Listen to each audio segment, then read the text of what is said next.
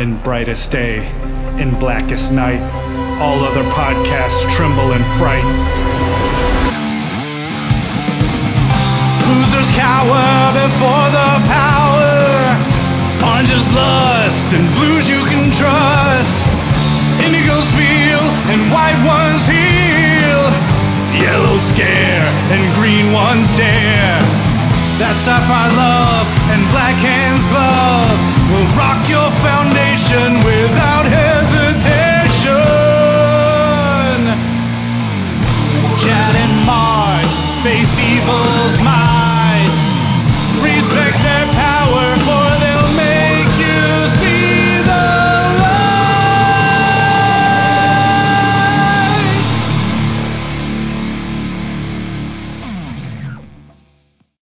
Hi, everyone. I'm Mark Marble. And I'm Chad Bokelman. And this is the LanternCast. Episode 513. Even more Hodgepodge? Trailer Hodgepodge. Higher quality Hodgepodge. Trailer Hodgepodge. Yay. Yeah. So what are we starting off with? Let's do the Disney stuff because there's so much of it anyway. So let's do the Marvels trailer. Now it's funny because right before the Star Wars Celebration came out, and before they dropped another trailer, I mean, we'll be talking about a lot of things that they dropped and talked about, but before the Indie trailer, spoiler alert, before the Indie trailer dropped, I was thinking that, when it came to the Marvels, they pretty much had, you would think based on their traditional way of marketing, that they were going to drop this trailer before Guardians, so they could slap it on Guardians and have the current Marvel movie push the next, because that's what they used to do, certainly before Chapek kind of seemingly got involved in how Marvel and Feige was doing marketing. So I did expect to get a trailer, but the only other cushion would have been for them, if they didn't want to give us a trailer yet, they could have put it on Indie and use that as the gateway to try to push it, because I thought Indiana Jones is much more important financially than the Marvels is to Disney, that it wouldn't have surprised me if we were only going to get one trailer, we would have gotten the Indie trailer. But when we got them, but it made perfect sense. I mean, some people say, hey, it's awfully early, but they seem to forget that this is the way traditionally, again, it's always been. It's an aberration, probably because of the pandemic, that we start getting trailers for a movie that we haven't seen anything before, like 4 months before it comes out. That's not the way it usually has always been. We've always had trailers. Depends, because sometimes you get 3 or 4 trailers for a movie. So it didn't surprise me this came out this week. It makes sense. It gives it a couple of weeks to breathe before Guardians comes out, and they'll slap it on Guardians. I do think it's tonally, it's an interesting trailer. That they decided to go with the tone that they did. But I for the most part, I like the trailer. I think it still is funny that, again, of all the characters in the trailer, that Carol gets probably the least amount of screen time, which is probably not by coincidence. And I think it's pretty safe to say, if this movie is going to work, it's going to work because of Aman Vellani. That's the character they're hoping is going to be the everyman, POV character in this movie. But I thought for the most part it worked. Obviously, it was nice seeing Goose again and the potential army of Flurkins. That was kind of That's almost so much. I don't know what's a trailer equivalent of clickbait. Just putting in something that, I guess an Easter egg, you could call it, or something like that. It's just, here's the cat. Oh, and look, we're going to see a whole bunch of Flurkins. That's kind of weird. It makes me, it actually makes me curious. I haven't seen it yet. I'm going to finally watch Miss Marvel, because of this trailer, because she's our kind of POV character. For the most part, she's kind of a fish out of a water in a little bit. She's, young, dumb, and full of enthusiasm here. So, she's I mean, the girl winds up in space and is like, "Hey, oh, what's happening? Oh, it's Nick Fury." Suddenly, she's not as scared anymore. So that's, I don't know. Whereas if any one of us found ourselves in space unawares, I'd probably absolutely lose my shit because that's terrifying to me. I would love to go to space, but we gotta have the whole air supply and safety thing just absolutely locked down before I'm comfortable going out there. Because the idea of going into space and rupturing my suit or something like that just terrifies me. But anyways, it does look fun. I do like the idea because like they told us what this movie was in terms of the main three characters that we're supposed to be getting out of this, but they didn't tell us why the three of them were teaming up. So it really felt like we were teaming them up just because we need to team them up because they're the same family of characters or whatever.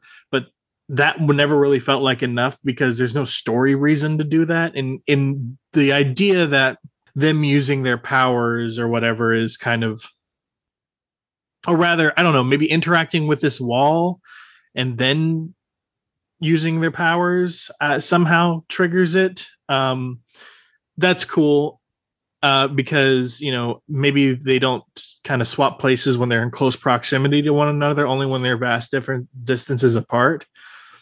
So rather than Kamala being accidentally teleported to some random corner of space to fight baddies all by herself or with a flurkin, she at least has backup. So, like, do her parents want her to go out into space and do shit? Probably not.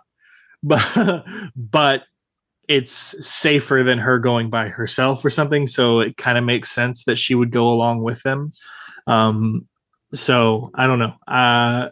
Again, I haven't seen Miss Marvel. I haven't seen that series yet, so I can't really speak to her aptitude or what her family thinks of her abilities or her utilizing her abilities in any way, shape, or form and the danger it puts her in. So I don't know. But that's the kind of sense I would get from it, that at least this team up makes more sense now. Yeah, they still obviously have to explain why the power swap is going on and related to their power set. And it is, I still don't know if this trailer changes the probable fortunes of this movie, but I think it's certainly a step in the right direction because it looks fun, and you kind of figured all along that if the movie if it's going to work, it's probably not going to work because of Captain Marvel. It's probably not going to work because of that character. It's probably going to work because of Monica I mean, it's more Amon Vellani is more Kamala, but Monica's pretty relatable too. And not that we've seen her again until this trailer. We hadn't seen her since WandaVision.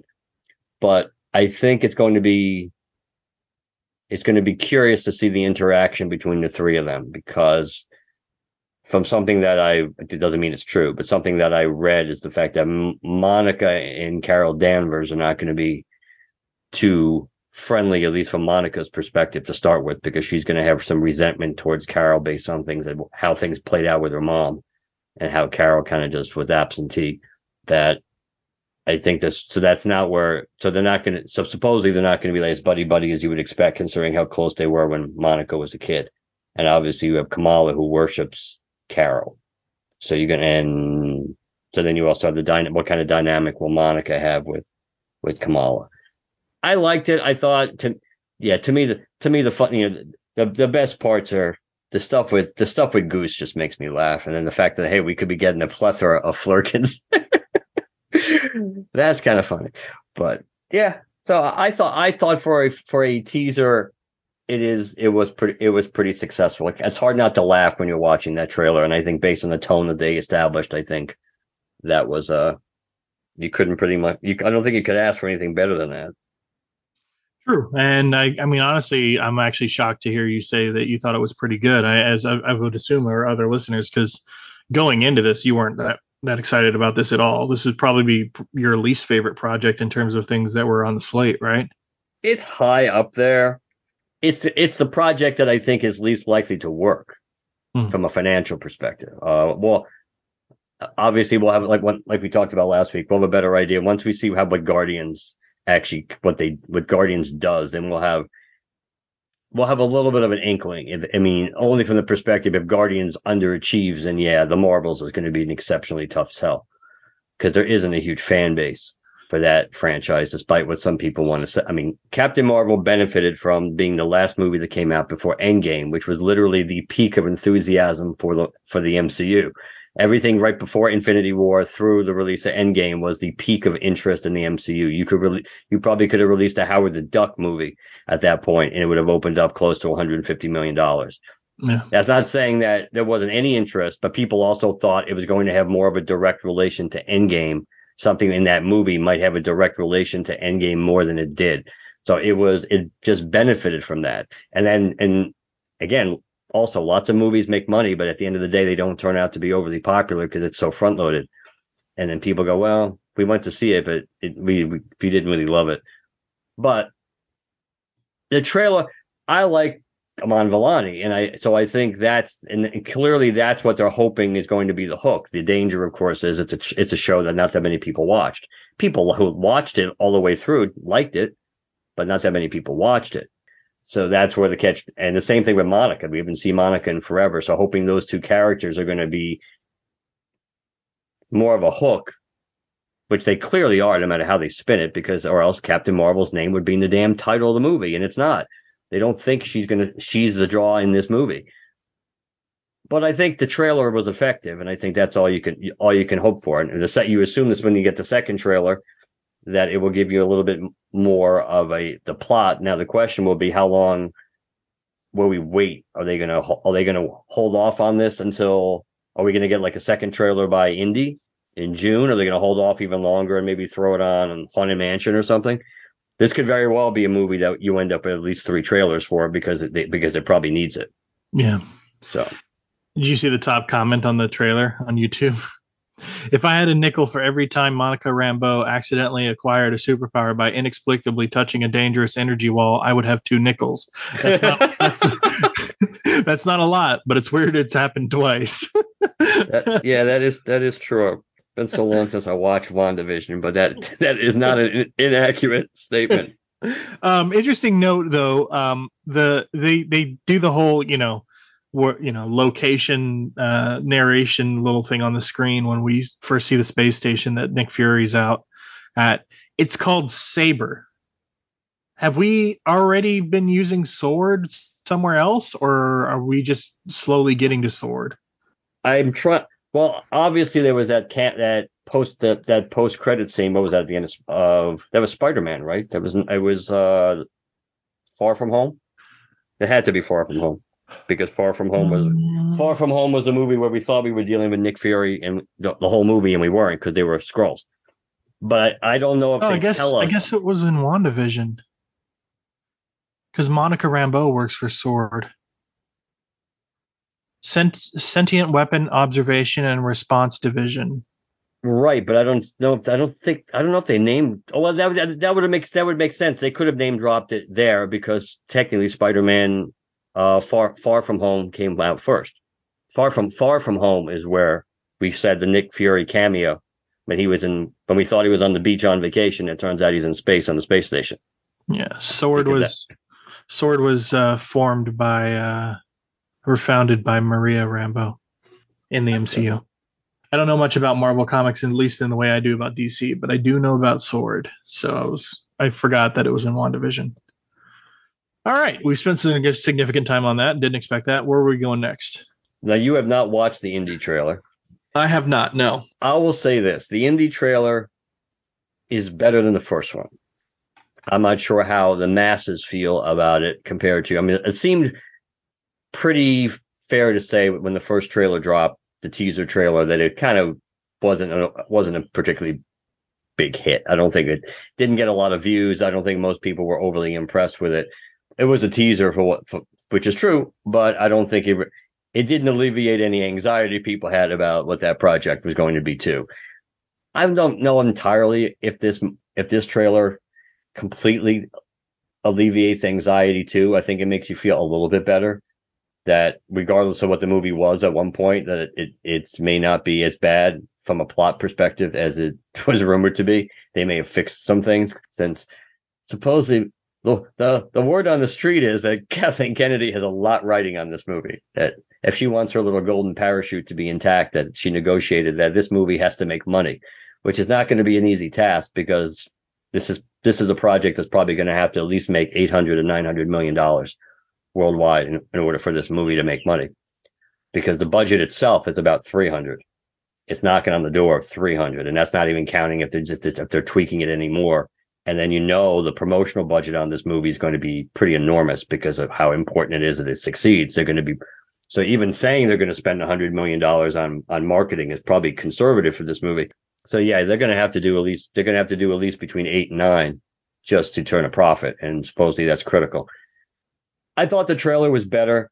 It does kind of confirm some things. Obviously, it involves time travel to a certain extent, which has been rumored all along that this movie involves time travel. That's what based on the trailer, you can kind of ascertain that Mads Mikkelsen, that's his goal is to use whatever the Dial of Destiny's powers are to fix the past, going back to Hitler in Nazi Germany, because that's where his character supposedly comes from. He's supposed to be part of Operation Paperclip, and he was absorbed, I think, into NASA. I think that's where we find him as they're celebrating the moon landing and everything that you see in the trailer, both trailers. That's supposedly the backstory of his character, that he was a Nazi scientist that like in real life, many that got brought over to the U.S. in Operation Paperclip to put them to work for us. I thought the tone of the trailer was better. It's an interesting way of looking at things because we still only we kind of see the same action scenes, different parts of them, but we kind of see the same action sequences, which can be interpreted multiple ways. You can say, well, that means there's a whole lot of stuff in this movie that they're not showing us at all. Or it could also imply that there aren't as many out and out action sequences as you would expect. Let's be optimistic and say that they're purposely keeping a lot of things from us at this point. But I thought it was an effective trailer, and it makes me feel a little better about this project. But we'll have to see how it plays out. But I would say that both the Marvels trailer and the Indiana Jones trailer they were successful. Yeah, I mean, it looks good. I just watched it while you were talking. I had it completely muted, so I was listening to everything you said, and I had the captions on here. The action sequences look interesting. At least the CGI for making Harrison and everybody look young looks pretty good. Some of the underwater scenes are interesting. I don't know where they're going with that, but I do like, there's a couple of scenes of Indy in a tomb or some sort of ancient ruins. You got to have that. Some sky sequences look interesting with those bombers. Those are interesting. And the cast looks kind of fun here. We'll see. A little shout out to, the rolling stone thing there. And by Rolling Stone, I don't mean the music playing in the trailer. I mean the beginning of Raiders. Yeah, the beginning of Raiders. You mentioned something that I thought was interesting because given today's modern context and the way people, the Snyder stands who go and they purposely review bomb everything because, it's not their God's vision of the DCU. So they want to shit on everything DC makes and they advance review bomb things. Do you think some of the Star Wars fans who are adamantly against Kathleen Kennedy have heard some of the rumors that you just mentioned and may purposely review bomb this thing and try and make sure it fails? I would like to think that the overwhelming majority of people who have issues, which probably is the overwhelming majority of Star Wars fans who have issues with Kathleen Kennedy, I like to think they're not going to do that just to do it. I don't think so. I just don't think that's what's going to happen. There's always a risk of anything. I mean, just like even on the opposite end, there's always a chance that there's a movie that people don't even know, haven't really watched, or no matter what they think of it when they watch it, they're going to run to Rotten Tomatoes and give it a thumbs up just because they want to support either the star or the director or whatever, or just to flip the bird to the critics. So there's always an element of that. I think, I mean, obviously I would say the overwhelming majority of people who are Star Wars fans and are also indie fans have heard a lot of the rumors about this movie. Now that, again, I would suspect that a lot of these things are not going to be in the movie, which doesn't mean they were never in the movie, despite what Kathleen Kennedy might say or what Mangold might say, or it doesn't matter. They're not going to come out and tell you, oh yeah, we were going to screw Indy over at the end, and then that was one of the options that we had. Even if it was, they're not going to tell you this because it would just piss people off, even if you don't see it, if it never sees the light of day. So I do think that most people, many people, let's say many Star Wars fans have heard all the rumors about what this movie at least was at one point. And that's kind of why this trailer, I think, has gained some traction, because it looks more like the worst case scenario about what this movie was supposed to be and rumored to be probably isn't going to be true. So that's about the best you could hope for at this point. I think it'll be, again, since it's April, we got this trailer. That movie comes out in June. It's still possible they'll give us another trailer. It's still very possible, but maybe towards the end of May, they could give us something. But because we know they're going to give us a lot with the marketing, one way or the other, because they have to. They need this movie to make money. That's supposed to be what the edict is. We don't know if it's true. That's supposed to be what the edict is from Iger down to Kathleen Kennedy when they had their meeting, that this movie has to make money. Can't break even, can't lose a little bit, has to make money. So they're going to have to market the hell out of this movie and hopefully in an effective fashion, not like bombard you over the head with it, kind of what they did with Green Lantern and other movies, and even like Ultron, which after a while just becomes counterproductive. So, all right, what's next? Alrighty, so let's God help us, since we just talked about Indiana Jones, let's do the natural segue and let's go to Star Wars. There was a lot of stuff in Star Wars Celebration, probably more than a lot of people, I guess, would have suspected. I mean, I think people suspected we were getting some news, but we kind of got a bunch of stuff all dropped at one time. Let's do some of the quicker stuff. Obviously, they showed the first trailer for Ahsoka. That show. When does Ahsoka come out? That's the end of the summer, right? That's August, I think. I think it's August. You're asking the wrong person. I know. I think it's August because Secret Invasion we know starts in June. So they're not. So the one thing they kind of gotten a little brighter about is dudes, you only have a few shows. You don't need to have them running at the same time, which was another stupid thing that hurt Ms. Marvel by having it run when Obi-Wan was running, because you know which show people were going to gravitate towards, or at least release them on different days. That would have been a bright thing too, instead of the same stupid Wednesday time, which I don't understand that either. But I thought the Ahsoka trailer looked good. Again, the negative is now I saw some episodes of Rebels. I never saw all of Rebels because I didn't have that Disney whatever Disney channel it was on. I didn't actually have that in my cable package. So basically, the important episodes with Darth Maul and different things I saw on YouTube when the clips and the things leaked. I didn't really get to watch. Now I went back and started watching a few of the early episodes and the important ones on Disney Plus. But that's a really big, but obviously, especially when it comes to Ahsoka. If you watch the Clone Wars show, you'll have a lot of background, but it seems like they're really leaning heavily into the Rebels stuff, dealing with Thrawn and dealing with the characters that, Sabine and characters from Rebels, that I think that's going to be a big, and it's a big draw, but it also counts on the same thing that could potentially hurt the Marvels about you have to be caught up in TV shows or else you're going to be lost, at least for the beginning. If you didn't watch WandaVision or Ms. Marvel, you're really going to be friggin' lost in that movie, at least when it starts. So it's kind of like the same thing.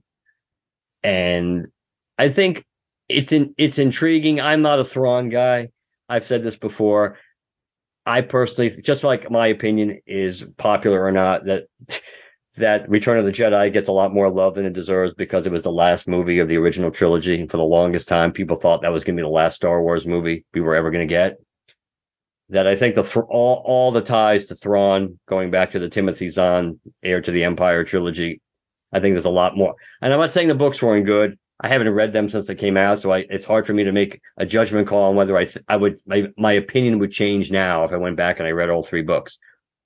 I think there's a lot of love towards those books because that was the first opening salvo in the expanded universe and the first officially sanctioned sequel to take place, not counting comic books or anything, to take place post Return of the Jedi. So I think people have a fond memory for anything related to that. And even though this is not 100% that version of Thrawn, there's enough of that version that they brought over into Rebels and everything else. So I know a lot of people have attachment to that character. For me, that's not huge. That's not a huge plus for me. I'm hoping it will draw me in a way because I'm not a blank slate clearly when it comes to Ahsoka, but like I said, when it comes to the Rebel stuff, I'm not as well informed about it as many others will be. So I'm hoping it's going to work on its own level, that it's not going to be one of those things where you're going to be hopelessly lost, or even if you're not lost, but you get the gist of what's going on in the relationships, that it's more or less just a Rebel sequel. And if you either didn't love Rebels or didn't watch all of Rebels, it's not going to mean much to you. But I thought the action and everything looked pretty cool, and the Dave Filoni stuff, even though it's not always a hit, I think it's more a hit than it's missed for the most part when he really and I think he understands Star Wars enough where he always gets the benefit of the doubt from people, even if it doesn't always work, that people know that spiritually anyway, he is the true successor to George Lucas. He's George Lucas's real, the closest thing George Lucas had to an apprentice based on learning under him and having a similar view about Star Wars as George Lucas. That I think Filoni gets a lot of positive street cred because of that. So I'm looking forward to that series. And Mandalorian season 3 has been hit or miss. I think it's gotten a little better, but I'm hoping that will kind of, especially based on where they want to go, and we'll talk about the movies in a few minutes, that it's kind of important that Ahsoka really works. Yeah, it looks good. It looks visually, it looks great. I'm sure there were a lot of people watching the trailer when Thrawn showed up and pointed at the screen, and when she said the thing, when she said "heir to the Empire." Right. Yep. I agree with you in some regard about your thoughts on the Zahn novels because of them being the first novels post movies and everything. But I don't necessarily, I wouldn't doubt that it's a part of the love that Thrawn tends to get, but I wouldn't put it out that actually I think Thrawn's probably the best thing of those novels. They're the only Star Wars novels I've ever read cover to cover. And read multiple times. I obviously haven't read them as much as, like, say, Anne Rice's Vampire Chronicles or whatever, but I've read them a few times. And Thrawn is a villain, an adversary, or somebody who is, as far as my eye goes, in terms of Star Wars stuff I've encountered, is a wholly unique villain in terms of his intellect, his tacticianness, his coldness. There are things that Thrawn does, at least in those novels, and again, I didn't see his modern interpretation in terms of, I guess, the new books that have come out. I think there's a new Thrawn book or two or something like that. Yeah, there's several. And there's also the stuff from Rebels that you mentioned, but you said they keep a lot of that stuff from there. So my thought in that is, there were things that Thrawn did that you would never see Vader or the Emperor do. Moves that he made, sacrifice plays he made, ground that he let the Jedi or whomever who was going up against him gain just so he could outsmart them later on. I think he brings because it was for the Sith, it always seemed like just the goal is extermination. We're just getting rid of it's just violence, extermination, get rid of the Jedi. Whereas with Thrawn, there seemed, it's not like that wasn't there, but it seemed there was a bit more to his ends, to his goals, to what he wanted to see for the universe, and so on and so forth, other than unleashing kick. Because first of all, he's not force sensitive. Like, he doesn't give a shit necessarily about that stuff. So I think my natural curiosity for the actress who plays Ahsoka My like of Ahsoka in what I've ever seen of her, and plus what I saw of her in The Mandalorian, the visuals of this actual trailer, it does look very good, and plus the appeal of Thrawn. That leads me to say I want to see this. No, I get it, and it's not like it's not like I dislike Thrawn. It's just like I said, this is where my view of the character gets colored by a certain extent because of, again, my view on that trilogy, and I just think it's good. I don't think it's the best. It's certainly not what I would consider the best Star Wars I've ever read. I might feel like I said a few minutes ago, I might feel or give it more due than I'm giving it now if I went back and I reread it as objectively now. But I also remember that I liked it when it first came out. I didn't love it. I wasn't captivated like, oh, this is the best stuff ever. But then again, it could be my natural reaction to everybody just fawning over it that makes me not want to fawn over it. And that we didn't have that world back in 93 or whenever it was. So it was somewhere around 92 or 93, I think, without Googling it, when Heir to the Empire came out.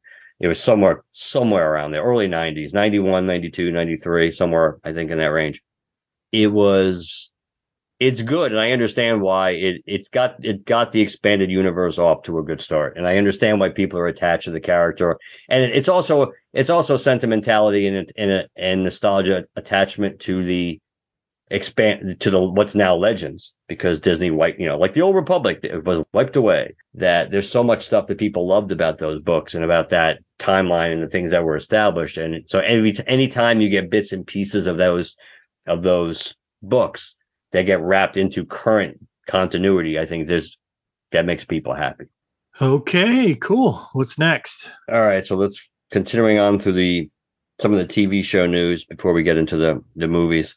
Not that I ever did get a chance to go back and watch where I left off, but Andor will get a season 2. I believe season 2 is supposed to be the end of Andor. I think, based on what they had announced all along, I think it was only going to be a two season series.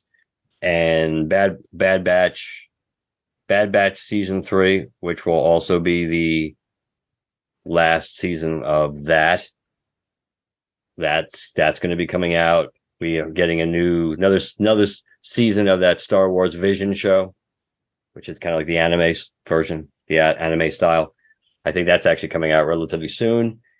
And Tales of the Jedi is getting a second season, which was pretty cool. Did you watch? I forget. Did you watch those? No. You should. You should. You should, because there's a lot of stuff because almost every single episode is either about Ahsoka or it's about the backstory of Count Dooku going from where he was to where he ended up. So it's all very, very interesting, and they're short. They're only I think they're only about 20-minute mini episodes, animated. So that's cool. So I don't know if we have much to say about any of those. Probably not. Not really. I'll be curious to see how Bad Batch ends up. I didn't think Bad Batch season 2 overall was as good as the first season. And considering I didn't care about the characters at all, and I liked the first season, that told you, from my perspective, that they did a good job of storytelling. Second season was pretty hit and miss. They had a bunch of episodes that really they were barely in at all. And I don't know. But I'm looking forward to seeing how it ends, because as we're about to see, as we're talking now about the 3 new Star Wars movies that were announced, and of course, as we all laugh to a certain extent to see how many of these movies are actually ever going to get made. the Lucasfilm Kathleen Kennedy curse, to see how many of these projects are going to see the light of day, certainly in the current incarnation with the same director and the same writer and everybody attached. But you're going to have a James Mangold, which is kind of funny, because if for some reason Indiana Jones completely tanked, he might end up suffering the same fate like Rian Johnson did. Maybe not, because it's not like it's going to, but let's not even hypothesize or guess at this point about that potential fallout. That Mangold is going to be doing a Star Wars movie, which is about the first Jedi in the beginning of the Force and the beginning of the Jedi Order. There's going to be a movie about, going in chronological order, since that's way before the time of of episodes 4 through 6. It's like thousands of years before. Then we're going to have the Dave Filoni directed movie, which is going to wrap up everything that he's been doing, and he and Favreau basically have been doing in live action. So that will include the Mandalorian storylines, the Ahsoka storylines, Book of Boba Fett, if any of that carries over. And you kind of suspect there's going to be stuff from, there may be stuff from the Bad Batch and Rebels and other stuff that all ties into. But basically, that's supposed to be the icing on the Dave Filoni cake of all the stuff that he's been doing for Star Wars, that he's going to be directing a feature film.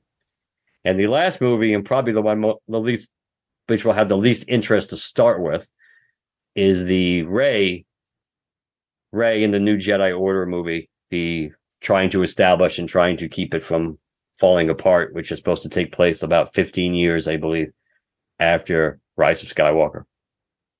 So, which one of those three movies interests you the most? I think it's the Mangold one. I think the first Jedi ever.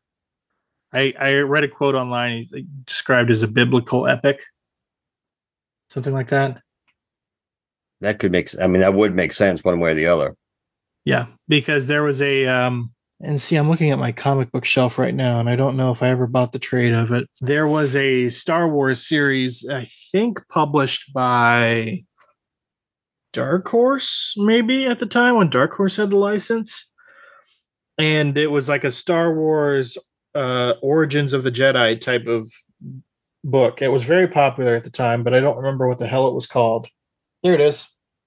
Sorry, I'm looking at my shelf. Dawn of the Jedi. It was written. Let's see here, just so I can tell people out and about who did this. This is story by John Ostrander and Jan Dursema. So it was script by Ostrander and pencils by Jan, inks by Dan Parsons. And I really enjoyed that. The copyright on this, let's see, it came out. Sorry. I'm just looking here. I don't mean to be killing time. All right. 2012, looks like. I never got the other trades of it, though I intended to. It just kind of fell off the radar. But do you remember those floating power batteries from the universe before, from Relic's universe? Yeah. There were floating sort of Jedi pyramid temples that looked very similar.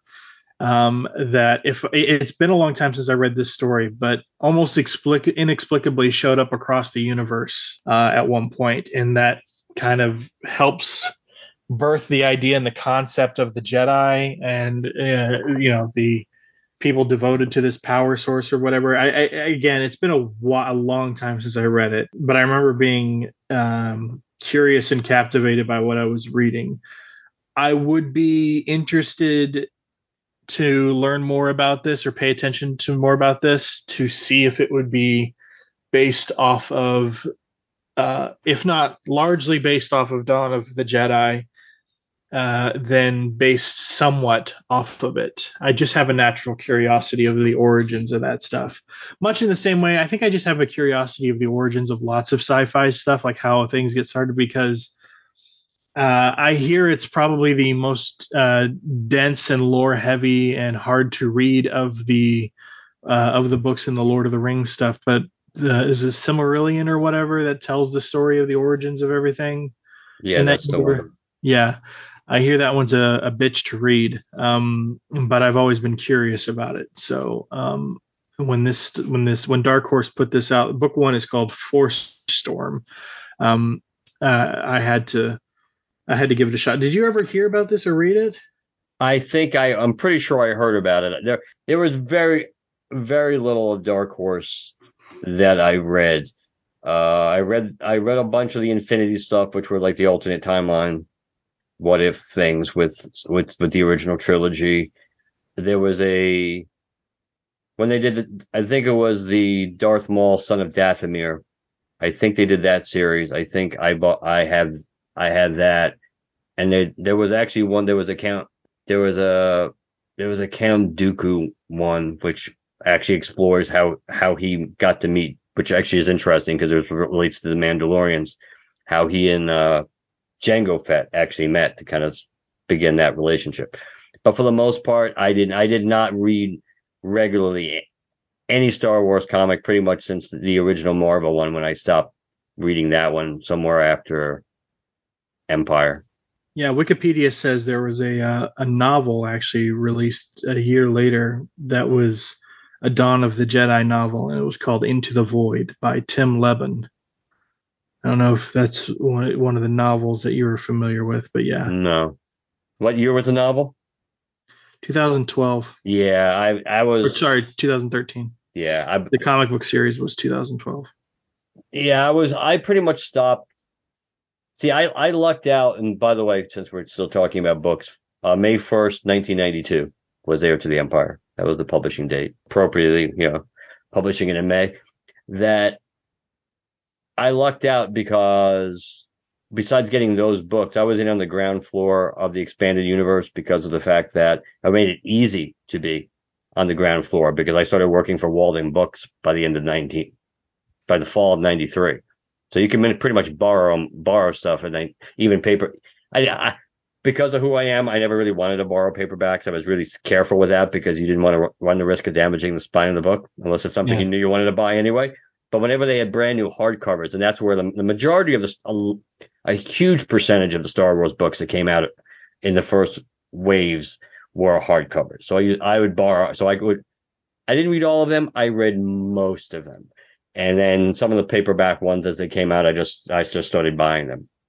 But I kind of stopped. My stuff with the expanded universe kind of ended regularly, probably in the late 90s. And then it was very sporadic. And again, there was stuff that I read that's now legends, like the Darth Plagueis book and of course the Darth Bane trilogy, which is fantastic. But as far as continuing the story, like in the same timeline that started with Heir to the Empire and going forward, I pretty much like all that stuff about, Ben Han and Leia's kid, like turning to the dark side and all that. That's how ironic that the reality is that I was way done with reading the expanded universe by then.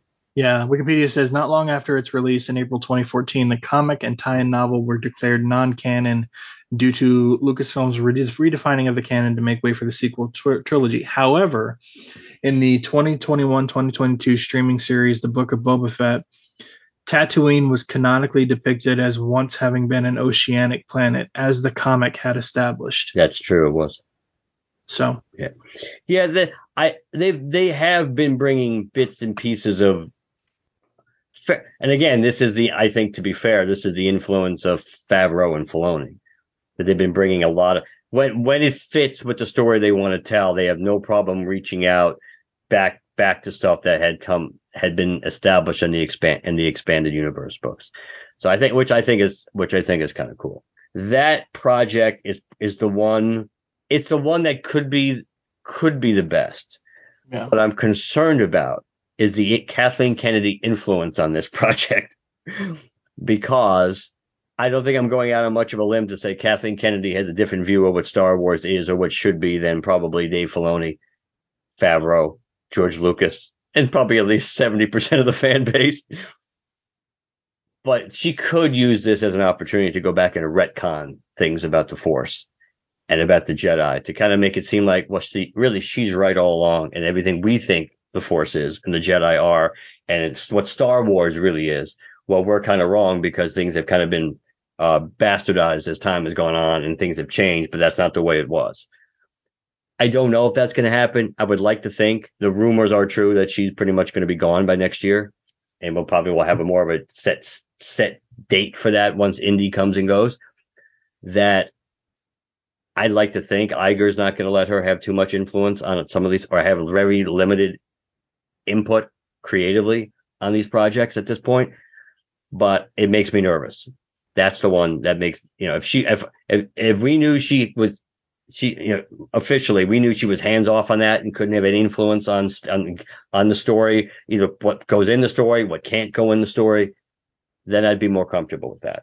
I think Mangold can probably do a good job with it, but But we also don't know the time frame when he's going to be doing that, because he's supposed to. Because remember, the rumors were that he's still involved potentially with Swamp Thing for WB, or he's in the running for that. So it's like we don't know. Yeah, I believe Gunn confirmed. I think that he's in the running for that, right?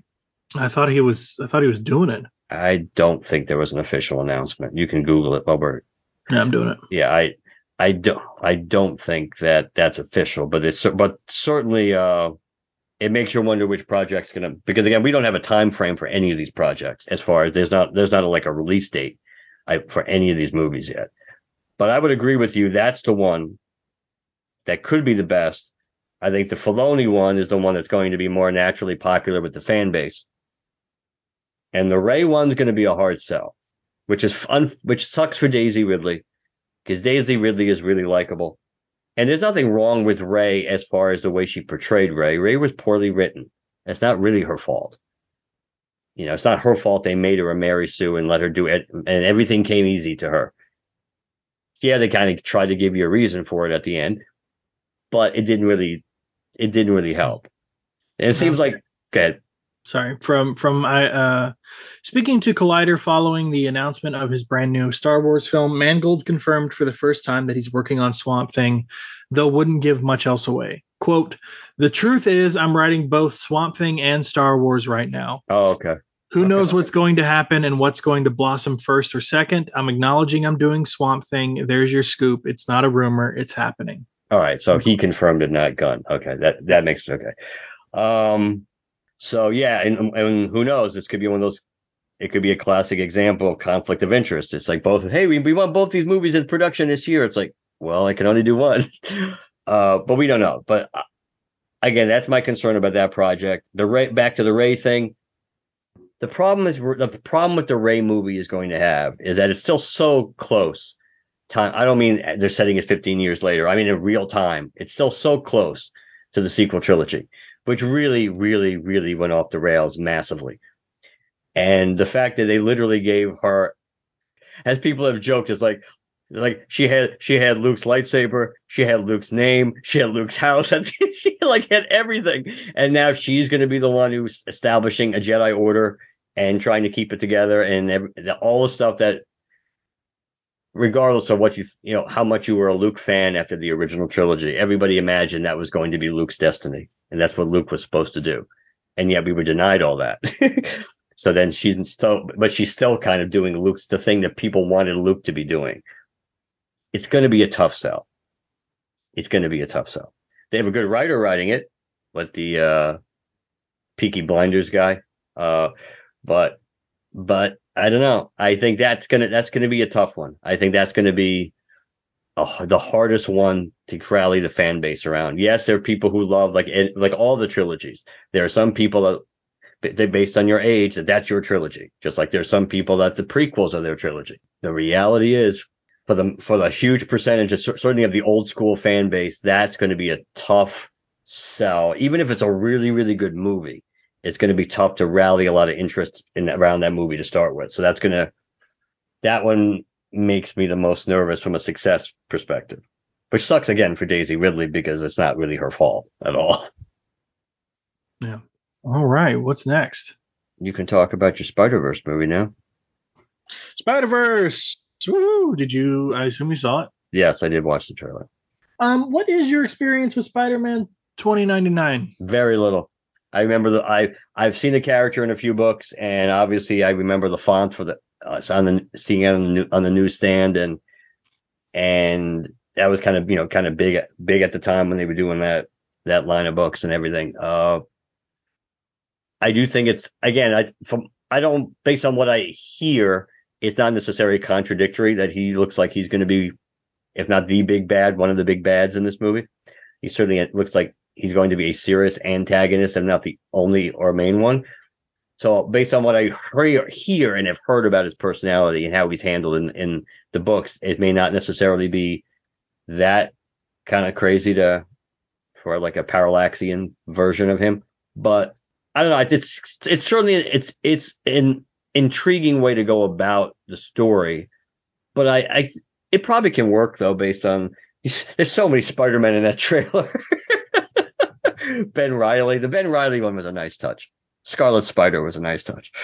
And tying it into potentially, the whole Doctor Strange stuff and No Way Home and all that. Yeah, the trailer absolutely works as far as upping the ante and things like that and trying to build the enthusiasm for that movie up to maybe a fever pitch. So who knows? Maybe it could actually do significantly better than a lot of people would have suspected it was going to. I don't know if it's going to do Mario money, but who knows?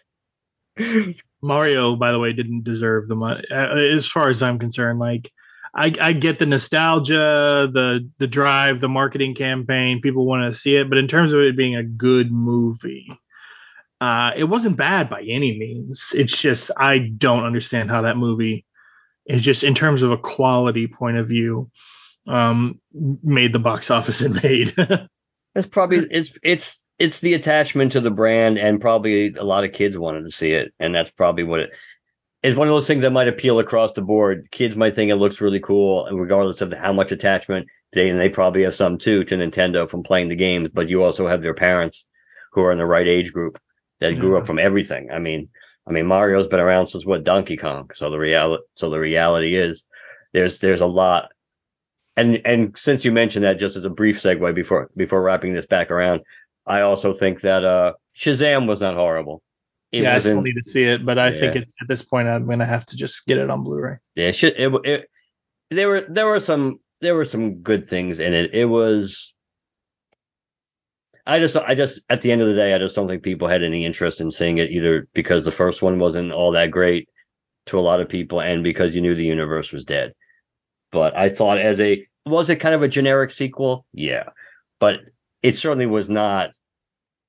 Just the way Green Lantern doesn't deserve all the hate that it got. I don't think Shazam 2. I don't think Fury of the Gods deserved all that hate either. But back around though to Spider-Verse. Looks great. I'm not as familiar with 2099. That's why I asked you, because him feeling villainous felt off to me, but we shall see.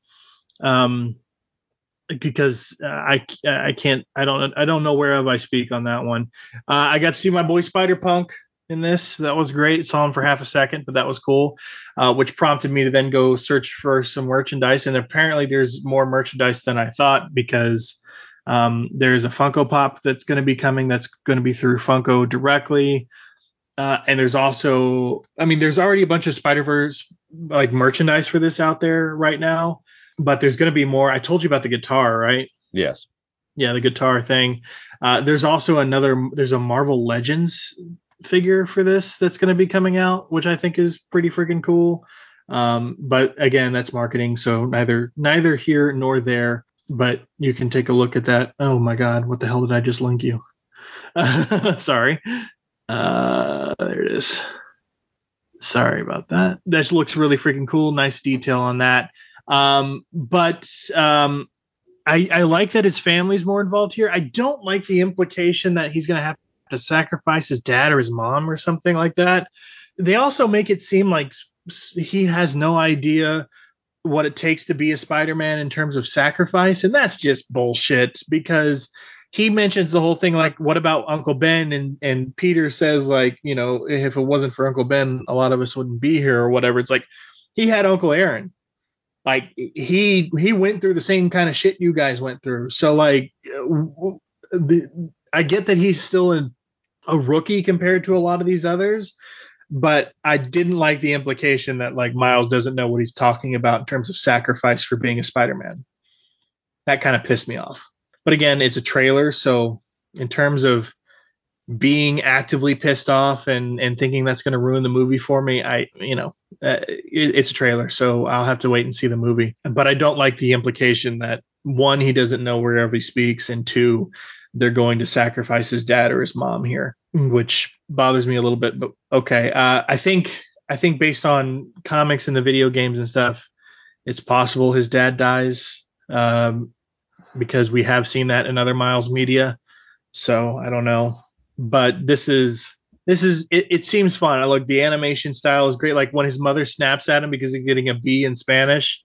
dude is a half Puerto Rican. So like, did you notice that? Because like they do the animation stuff for sound effects, but when she snapped, it was the Puerto Rican flag. Yeah, I think actually now that you're saying that, because I did watch it more than once. I think you were correct. I think if I didn't notice it the first time, it was something that it made it kind of like reinforced the whole point of what she was trying to get across.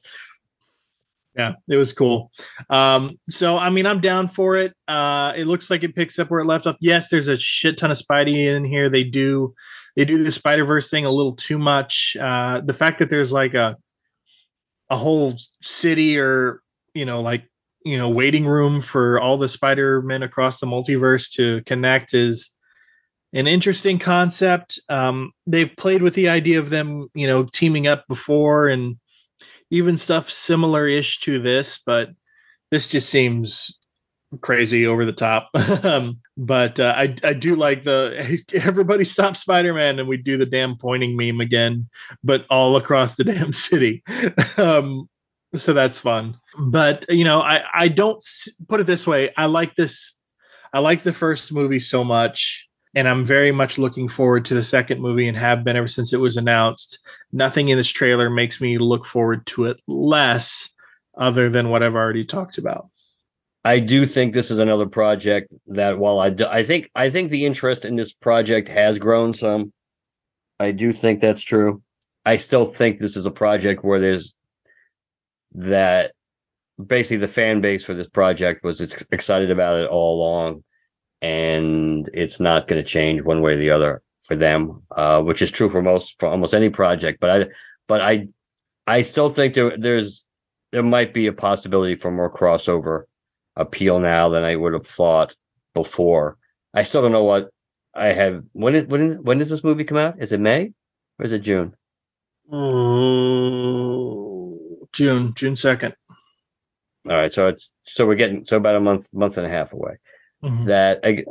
Because soon we're going to at least get the box office tracking on this. We're going to see what they think this movie is going to do. And actually, there could actually be some out there now, because sometimes they do long range tracking. I will be curious to see how this movie does, to see if it dramatically exceeds expectations or dramatically improves over the business that the first movie did. I will be curious about that. Did you click on the link for the merchandise?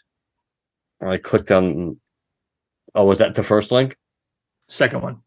Well, the second link that one showed me the Spider-Punk figure. Yes. Did you see the card stock for that one? Yeah, that is kind of nice. No, but what it says, what the movie title is. Oh, it's got the old title on it. Yeah, it's interesting. For those of you playing along at home. I'm looking at the first wave of these Marvel Legends series, and this is the ones that are in the blister cards, not the ones that are in like I don't know how to describe the other Marvel Legends figures that come in the windows and everything. These are the smaller figures that come on blister packaging. It says Spider-Man Across the Spider-Verse Part 1.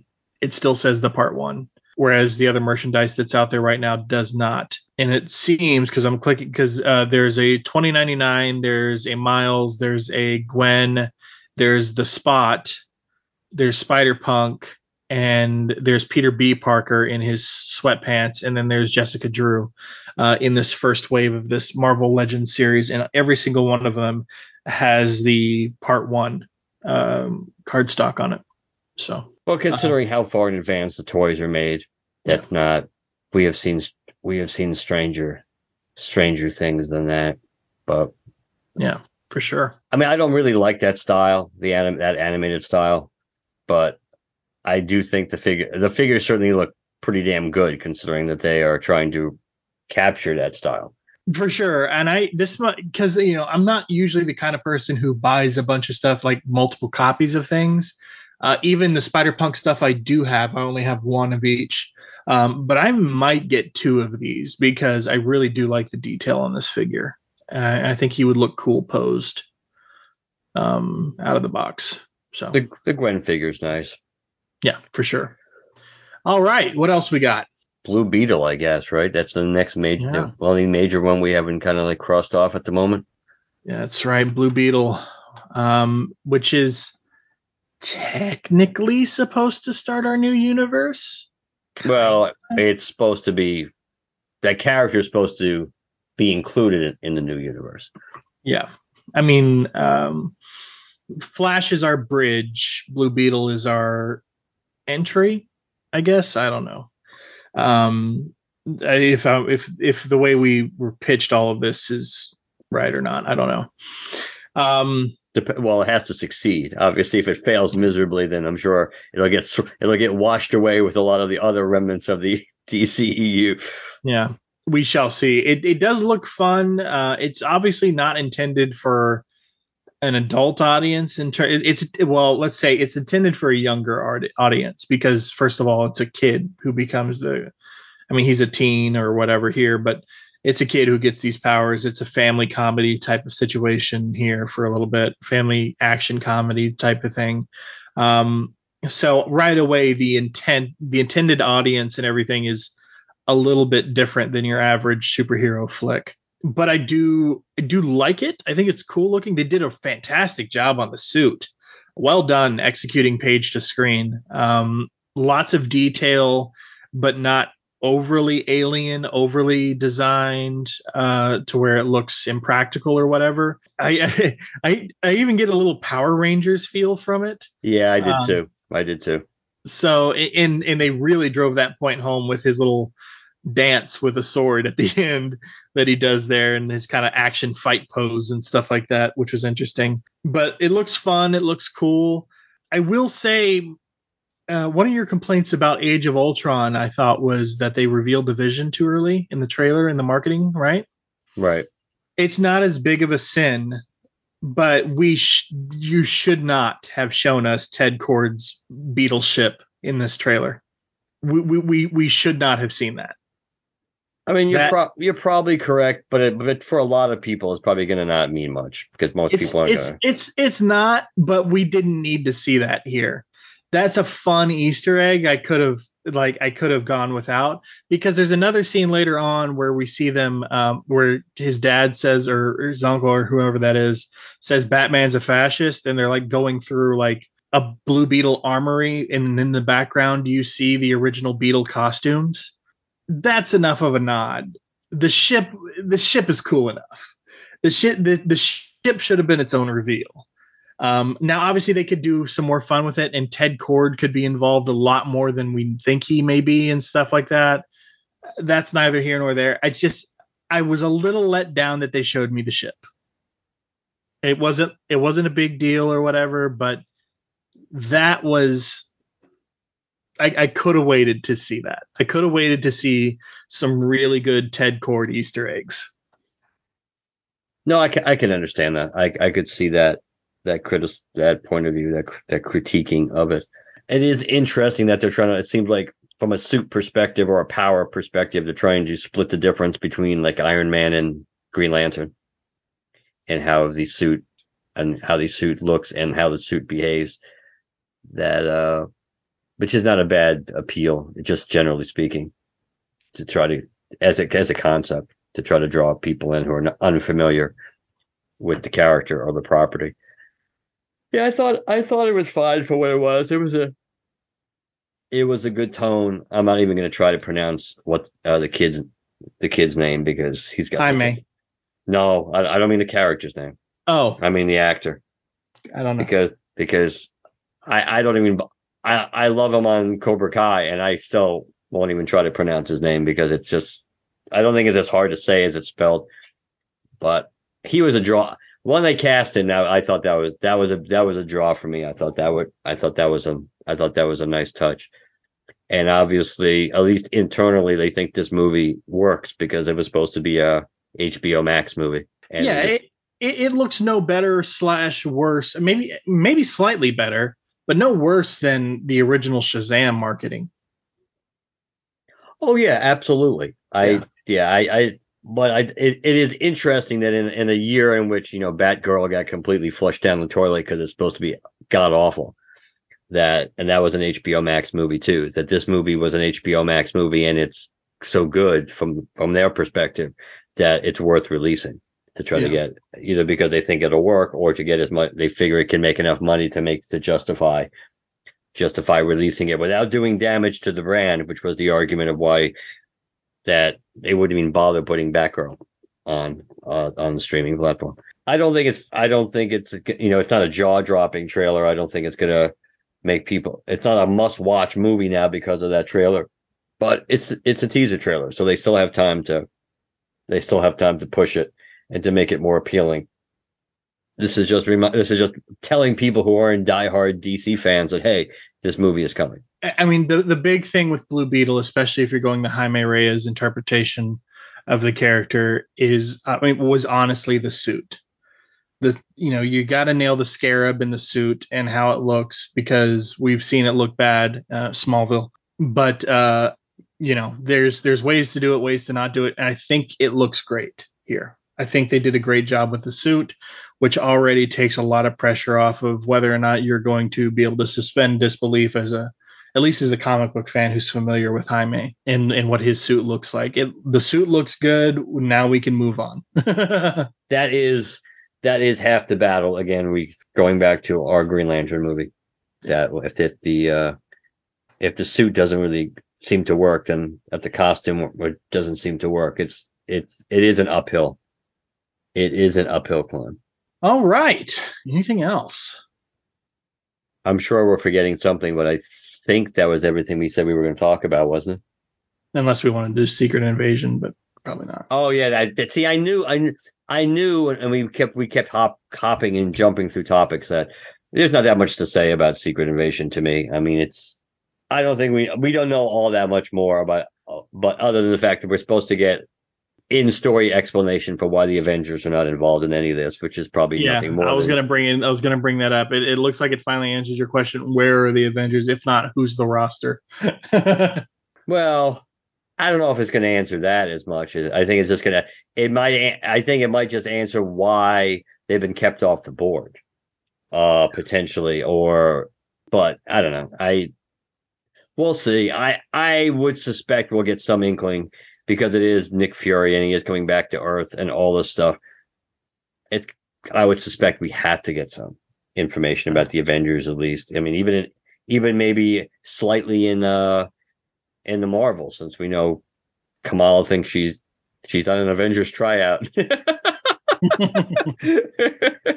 All right. Well, people want to reach out to us. How do they do so? Which is funny because I don't even have that document open. Do you think I can wing it?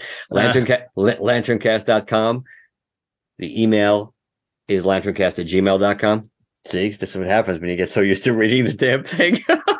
Apple Podcast, Spotify, and Stitcher. That's the one. We're on Apple Podcast, Spotify, and Stitcher. Please leave us a positive review on all platforms you listen to us on. You can follow us on Twitter, like us on Facebook, #GLCast. Like to leave us a voicemail or text, 708 Lantern, 708 Lantern, and let us know what you think. All right, guys. We'll talk to you later. Good night, everybody. Good night.